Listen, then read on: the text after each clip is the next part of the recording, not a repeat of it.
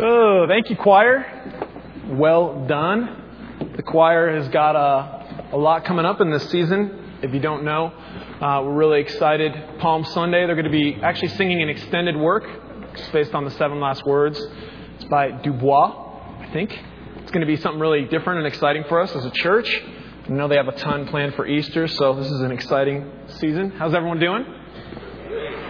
I thank Brad first service, and I thank him again for mentioning that I'm teaching during announcements, because then everyone that doesn't want to hear me already left. So hopefully you that are here are people that actually want to hear me.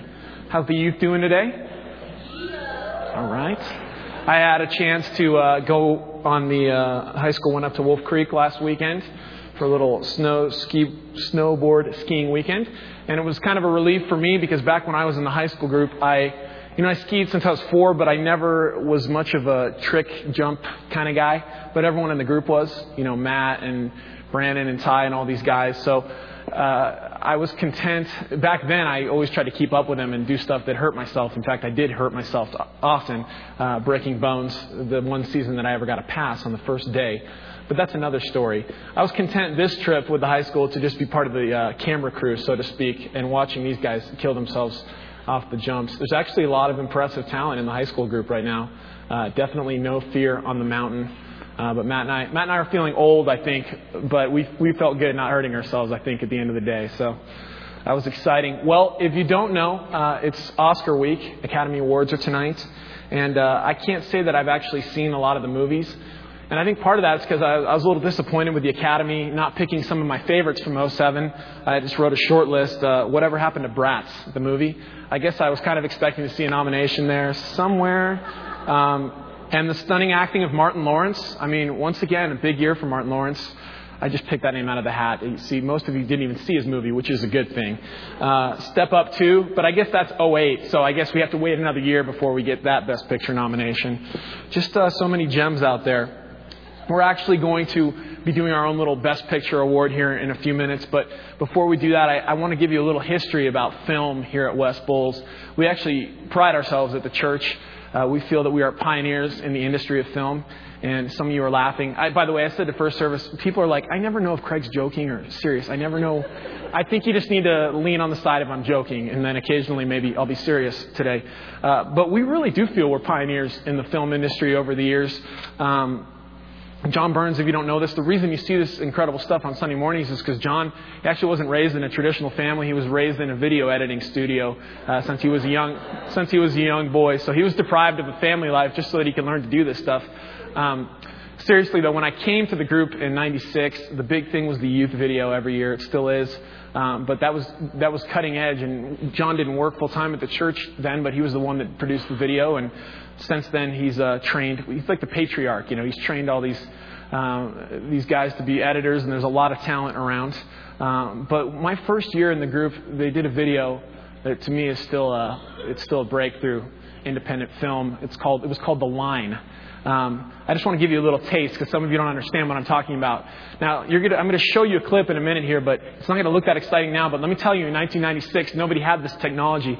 This was our Wizard of Oz moment when we went. The concept of this video was that we were in black and white running through this forest, and eventually we got to this line, and it was kind of like coming to faith was stepping over the line into color.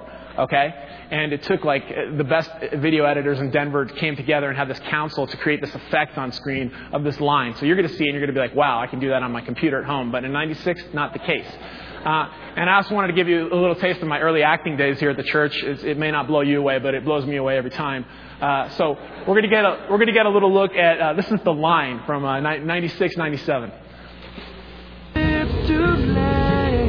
Now there's Jeremiah too.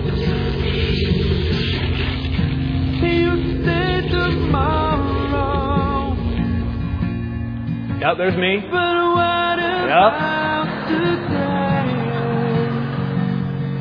That I think John added that little double take, triple take there. Wow. That's okay, don't clap. Looks so thin and stuff. You know what's funny about watching video with Jeremiah from 10, 15 years ago is he never changes. He looks exactly the same. Like today, he's going to look that way for forever.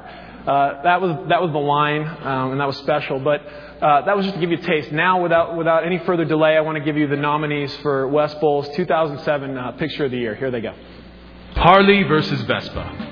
A hip pastor challenges a young rebel to a high-stakes street race. Starring George Kirsten, written, directed John Burns, costume design Craig Nason, George Kirsten. George, go! Come on, he's getting ahead of you! And they're off! George Kirsten, running like a beautiful gazelle. Legs pumping, pistons grinding.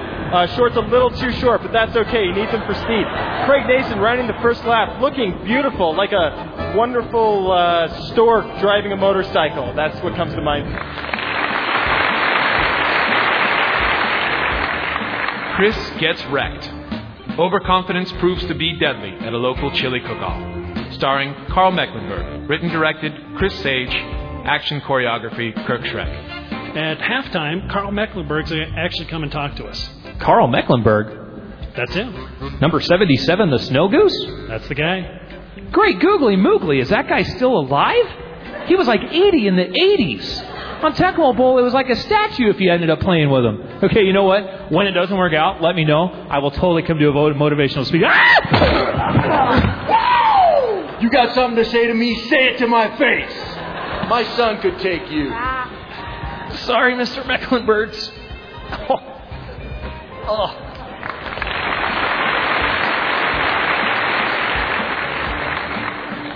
Big bus runs over things. A local church bus tests its weight on local produce. Starring The Flame Bus. Narration by Kevin Cook. Produced by Micah Beatty. All right, let's try some fabulous Bar-S hot dogs. That's 12 for 20 cents. All right. Crank it up. I don't know about you, but I like a little ketchup with my hot dogs.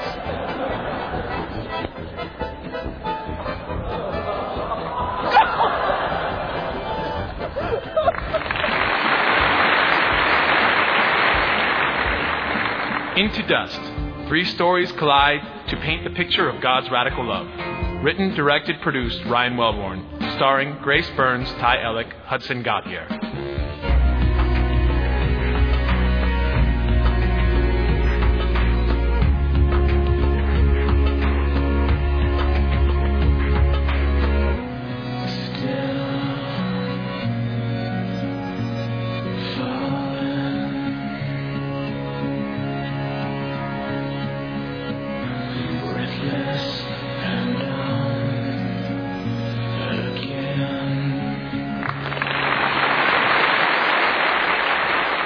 All right, here it is. The award for Best Film 2007 goes to Ryan Wellborn, Into Dust. Give him a hand. Here he is.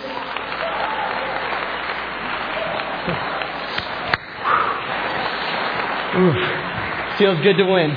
Feels good to win. I mean, I'm sure it feels good to be nominated too, but yeah, just not the same. Sorry, Kevin. Sorry, Chris. Hi, Ryan. Hi. How's it going? Very well. How are you? People didn't know what to do. Are we just going to leave that live cam up the rest of the morning? People are like waiting for something to happen.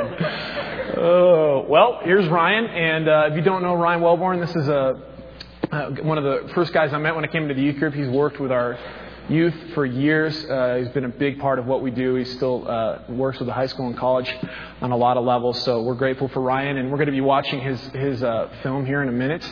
So I'm excited about that. I told this first service only because when we're together, it's worth telling people this story. And we don't have time to tell all the details. But Ryan's significant in my church history because and this is true, the first night I came to the youth group a week before I started high school, 1996, my first night here, I was on my way to a youth group party after youth group. It was in the summer, and I got in a car with Ryan. I had just met him, and we went to get gas at a gas station by Southwest Plaza. Happened to be in Denver County, if you know how Denver creeps down there.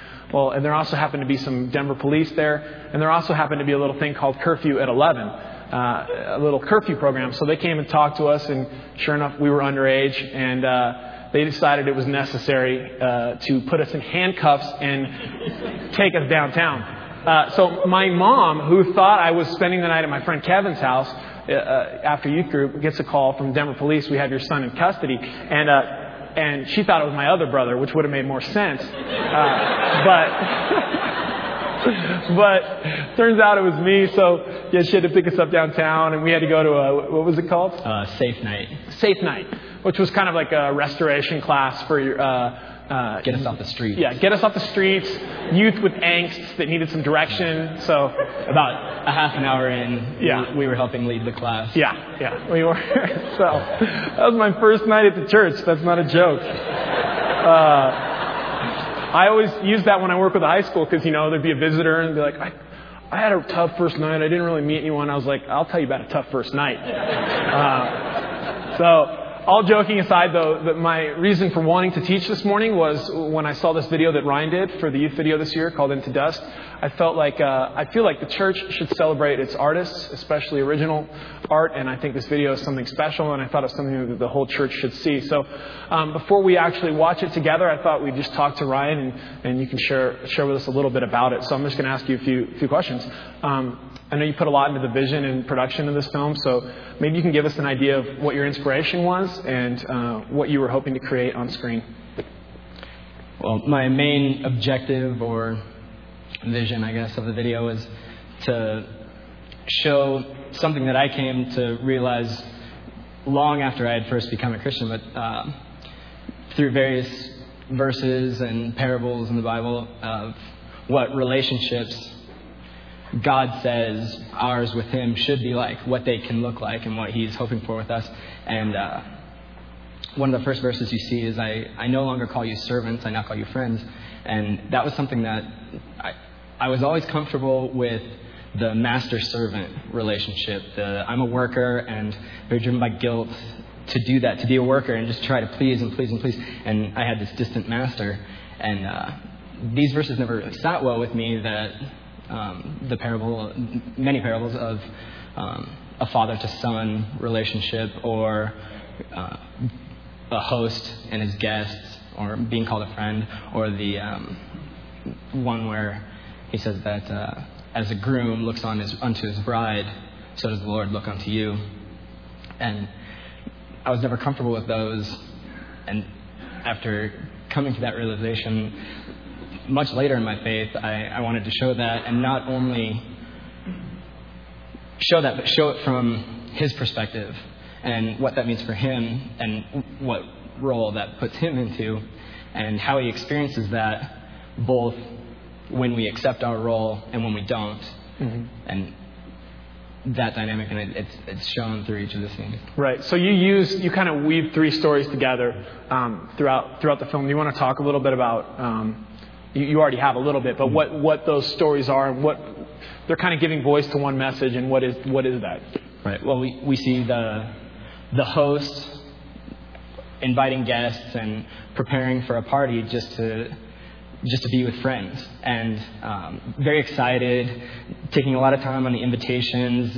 You see her delivering the invitations and really excited and anticipating the arrival of her friends. And each of the stories, you see kind of simultaneously see two versions of the same story. You see both when the friends do accept the invitation and come to the party, and when they don't. And you see the host's reaction when no one shows up. And then the next is we see a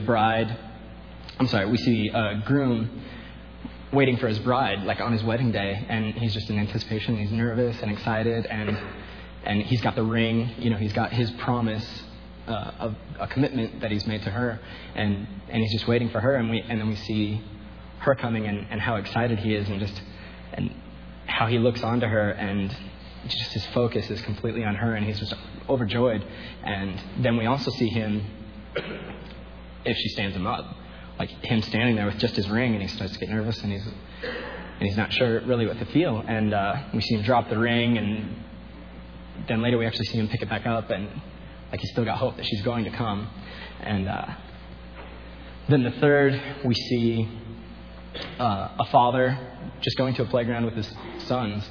And he brings them to a place that is designed just for them, and just for them to play with each other. And we also see him without them, and how out of place he is, not being able to be a father with children, not being able to experience something that he's brought them to, something that's with each of them been prepared for them. Wow. The song, it's called Into Dust, the video, and that's based on the song that you used. Do you want to share, is there any significance to the song and the lyrics and how that plays into the message you're sharing through the video? Yeah, absolutely. The lyrics go off of, or go hand in hand with the first quote that you see, which is by Thomas Merton. And he says, "Without hope and love, we are strangers to God." And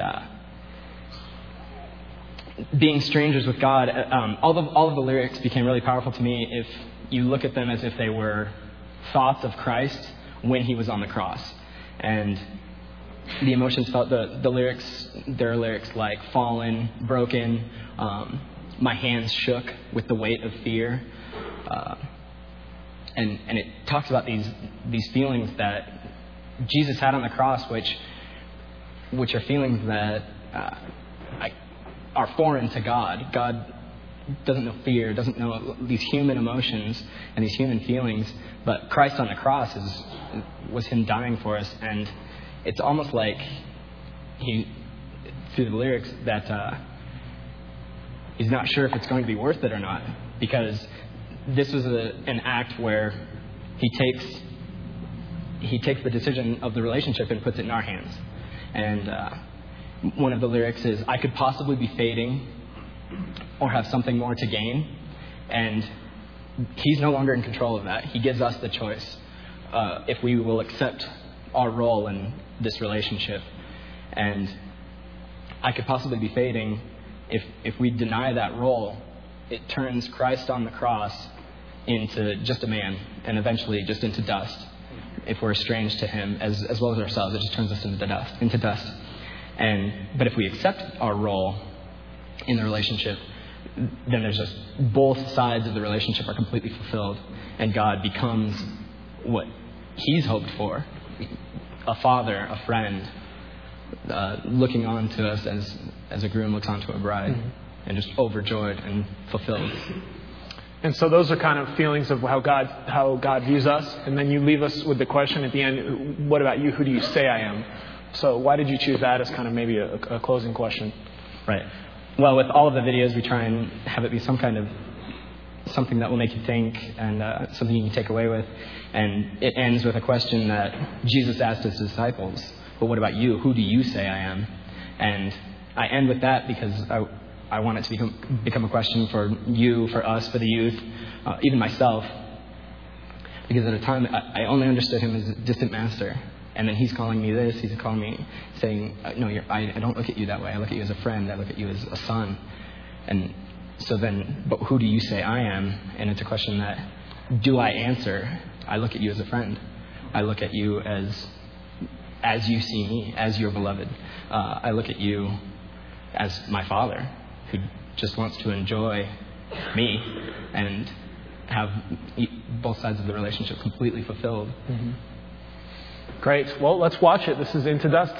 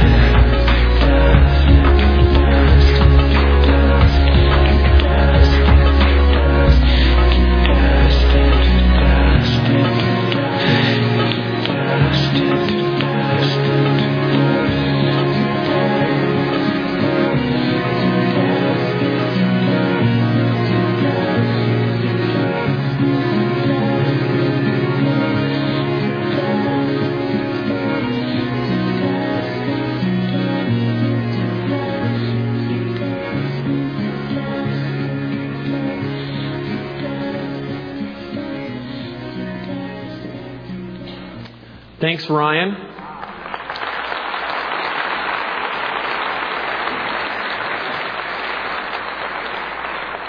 Come a long way since the line, I think. That's a real gift, I think, that video. Well, we're going to hang with that idea of love and hope for a little bit, a few more minutes. The season is Lent. Annika reminded us again.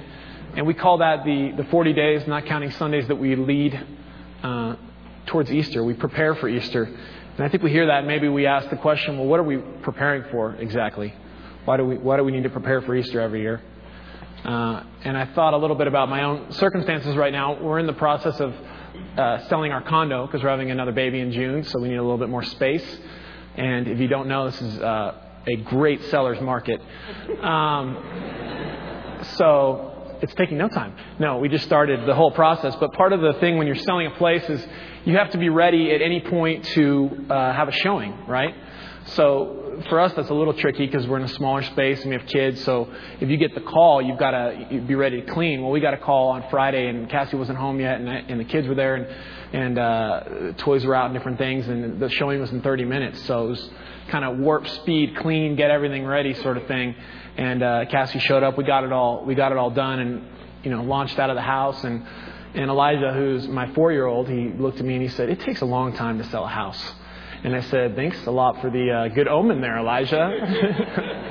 So, if a seller wants to be at a closing someday, a seller has to prepare the house.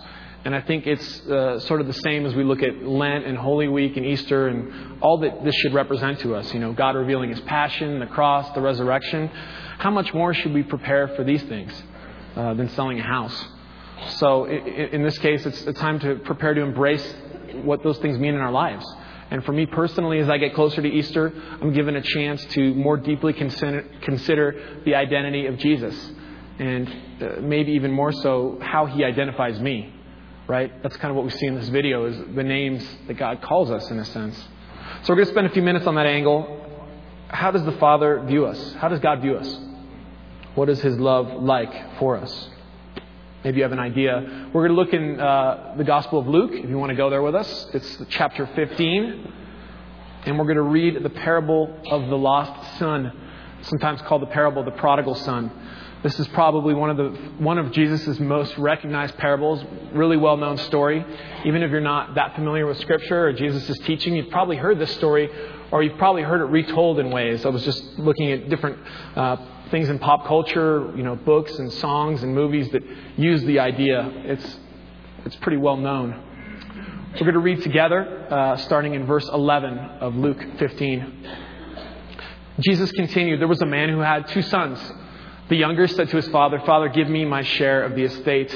So he divided his property between them." Now, someone reminded me before the service that this is a huge, significant start.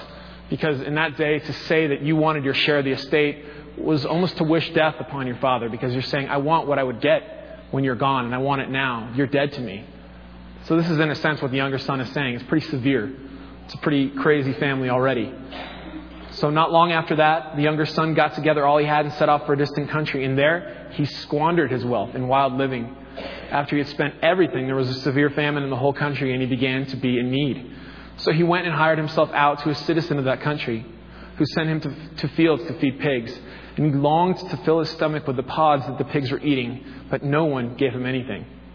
So far, this looks like the younger son may have made a bad choice, right? So he's wasted the wealth that he had. Now there's a famine. Now he's out with the pigs. And as I said before in first service, the pigs didn't really, Jewish culture didn't have a high view of the pigs. So he's not even blessed with an animal that is good. So here we are in verse 17. When he came to his senses, he said, "How many of my father's hired men have food to spare?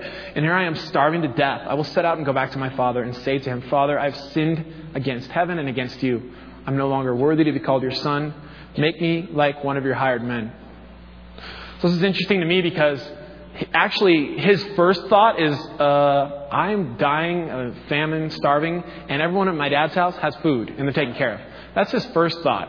So to me, it's like, is this son really sincere about going to the father and saying, "I've sinned against heaven and against you"? Or is it just he knows that he thinks that's what he's going to have to do to get back in some place where he can survive? So it's hard to say how sincere he is at this point. But let's find out what happens. In verse 20, he got up and went to his father. But while he was still a long way off, his father saw him and was filled with compassion for him. He ran to his son, threw his arms around him and kissed him. And the son said to him, Father, I have sinned against heaven and against you. I am no longer worthy to be called your son. So that's the line he worked up, right? Verse 22, but the father said to his servants, quick, bring the best robe and put it on him. Put a ring on his finger and sandals on his feet. Bring the fattened calf and kill it. Let's have a feast and celebrate. For this son of mine was dead and he's alive again. He was lost and he's found. So they began to celebrate. And meanwhile, the older son was in the field. And when he came near to the house, he heard music, dancing, thinking, what's going on? He called one of the servants and asked him what was going on. Your brother has come, he replied, and your father has killed the fattened calf because of him, because he has him back safe and sound. Verse 28. The older brother became angry. He refused to go in. So his father went out and pleaded with him, but he answered his father, look, all these years I've been slaving for you and never disobeyed your orders. Yet you never gave me even a young goat so I could celebrate with my friends. But when this son of yours has squandered your property with prostitutes, comes home, you have killed the fattened calf for him. My son, the father said, you are always with me, and everything I have is yours. But we had to celebrate and be glad because this brother of yours was dead and is alive again. He was lost and he's found. So much in this story. You've got the painting here. This is Rembrandt's version of the Prodigal Son. It's actually a book that we have available in our library called The Return of the Prodigal Son by Henry Nouwen. And it deals with this painting, actually, and how he interacted with it. So let's talk a little bit about what happened here. We know this younger son, he made some poor decisions, right? Not only did he, take everything, his inheritance from his father early, he wasted it. And then probably even more than that, he has ignored every lesson his father probably taught him in doing that. He's really done a lot of offensive things to the family. Probably a letdown maybe to the father, right? But a shocking thing happens as the son finally decides to return. He comes back and he's probably expecting a rightful anger from his father, his own shame, maybe even condemnation. And instead he's greeted with a tender, joyful, celebrating father. So what has happened here? What's the message? Of all the son had squandered and wasted, he could not crush the unfailing love that the father held in his heart. The father assures the prodigal his love is not shifted or changed. So this then is how God views us as the beloved, right? Deeply treasured and loved. In spite of our mistakes, our failings, we are deeply loved in God's eyes. We talk about names, right? Not my name, Craig Nason, but the names we've been given by family, by friends. In other words, maybe growing up you were known as fast, or you were a leader, or you were funny, or you were funny looking. There's all these things, these names we've been given, and these are powerful things, names that we've been given. They're things that sink deep and become a big part of our identity. And a lot of times the names we've been given are not good names. We've heard things like irresponsible, addict, ugly, abuser, strange, lazy, untalented, crazy, failure, worthless, right? Many of us have inherited these names. And many of us have been given other names that seem positive, but in light of our faith may not be so much. Names like powerful, better than others, self-sufficient. And so as we claim these names, instead of maybe the name God wants to give us, we keep our distance from the Father. Maybe out of shame, maybe out of fear, or maybe, to be honest, because at points in our lives we have embraced those names, those characteristics. That's sin, right? That's falling short of God's hopes for us, believing that those are our identities. But these are not our core identity. I was thinking about my son Elijah. He's 4.5, he will tell you. And he spends less time in timeout than he did a year ago, and even less than he did 2 years ago. But like any child, you have to, discipline them at times. So there's something that happens in that process when I have to pull Elijah aside and talk to him. And there's an important exchange that has to go on there in my mind. When he hits Annika in the head because he wanted a toy or something, and I have to talk to him about that. It has to be very clear that I'm disappointed in what he's done. And I always make sure that he can tell me what he's done. He needs to know. It can't just be that I know. And we talk about it, and I hear from him, and he sits in time out sometimes when these things happen. And when he's had some time to think about it, I go over and what did you do, Elijah? Why are you in time out? Why are you in trouble? And he explains to me, and like any kid who feels the weight of discipline, he's, sometimes devastated, right? He's crying and these kinds of things. And so there's something really important that happens there. It's really important that he knows that my love has not changed for him. Nothing shifts about my passion or love for him. Nothing he could do would take away my love for him as a father. That will not leave. I'm disappointed in what he's done. He needs to know what he's done. He needs to change. But he also needs to know that I will love him no matter what. So he tells me, he apologizes to me or whoever he did whatever to. And then I hug him and I make sure he knows I love him. And sometimes I do it better than other times. Sometimes I'm not as good at doing those things. But I think at the end of the day, in general, Elijah knows that I love him. He knows that won't change. He believes that with all his heart. And this is what God tells us. Henry Nouwen calls it the life of the beloved. He says we have to claim that this is our name. Claim our belovedness. So as Ryan painted the picture in the video, we are called friends invited to a party, meaning we're expected and waited for. We are sons and daughters to a loving Father, meaning that we are treasured above all. We are like the bride coming to the groom at a wedding, truly beloved. The stronger we hear that voice during this season, I think the more we have the ability to understand the gift Jesus gave us on the cross, why it all matters, His hope for our lives. And when we can better understand the name He's given us, then we'll be better able to give Him the name He's worthy of, which is our God and our King. I thought it would be appropriate to have Ryan share a little more of his artwork. And that is, last summer with the college group, we were going through Psalms. And we took a week where I had the group write a psalm, their own original psalm. And the one that Ryan wrote was, to me, especially significant. So I'm going to have him come out. And it seemed to tie well into what we're talking about this morning. I'm going to have him share this psalm that he wrote. And then we'll pray.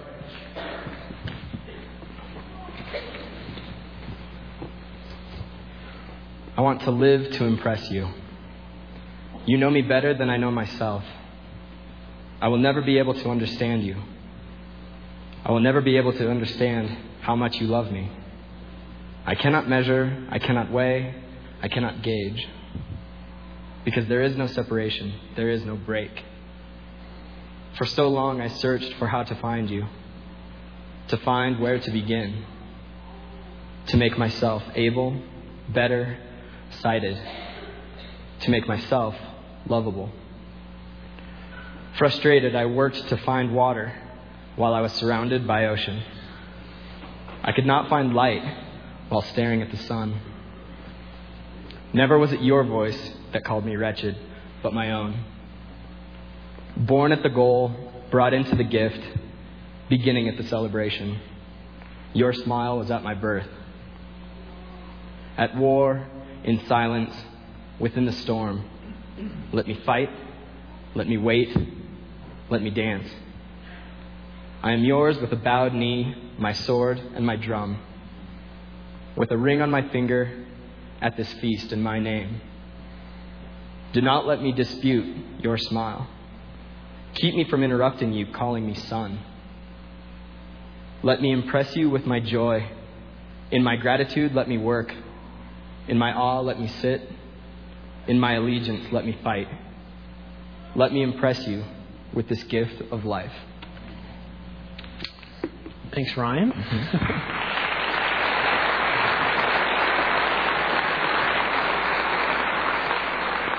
Ryan is available for creative poetry writing sessions and readings. Let's pray, and then I have one more thing to tell you about. Father, thank you. Thank you for the gift of life. Thank you for the gift of your love, and that maybe we can understand it in a new way. You give us so many parables and stories and analogies for us to, in some way, grasp your passion for us. especially in this season as we look towards the cross, that it would have significance now, here and now, for who we are. You've called us the beloved. Help us to claim that name above any other name we've been told or given. And we thank you, God, and celebrate who you are. And pray this in Jesus' name. Amen. Let me tell you what we're going to do. A lot of people were asking about that video that Ryan did, and we've made it available on DVD. And it's this simple. If you go to the Gathering Place and spend $5 at the Gathering Place, you'll get a free DVD. So remember that the Gathering Place, the college group runs it, and every penny of profit over there goes to college missions. So you could buy it for $5, but why would you do that when you can just spend $5 on food and drink, and then you get a free DVD? So I'd encourage you to go over there and have a great morning. Good to see you.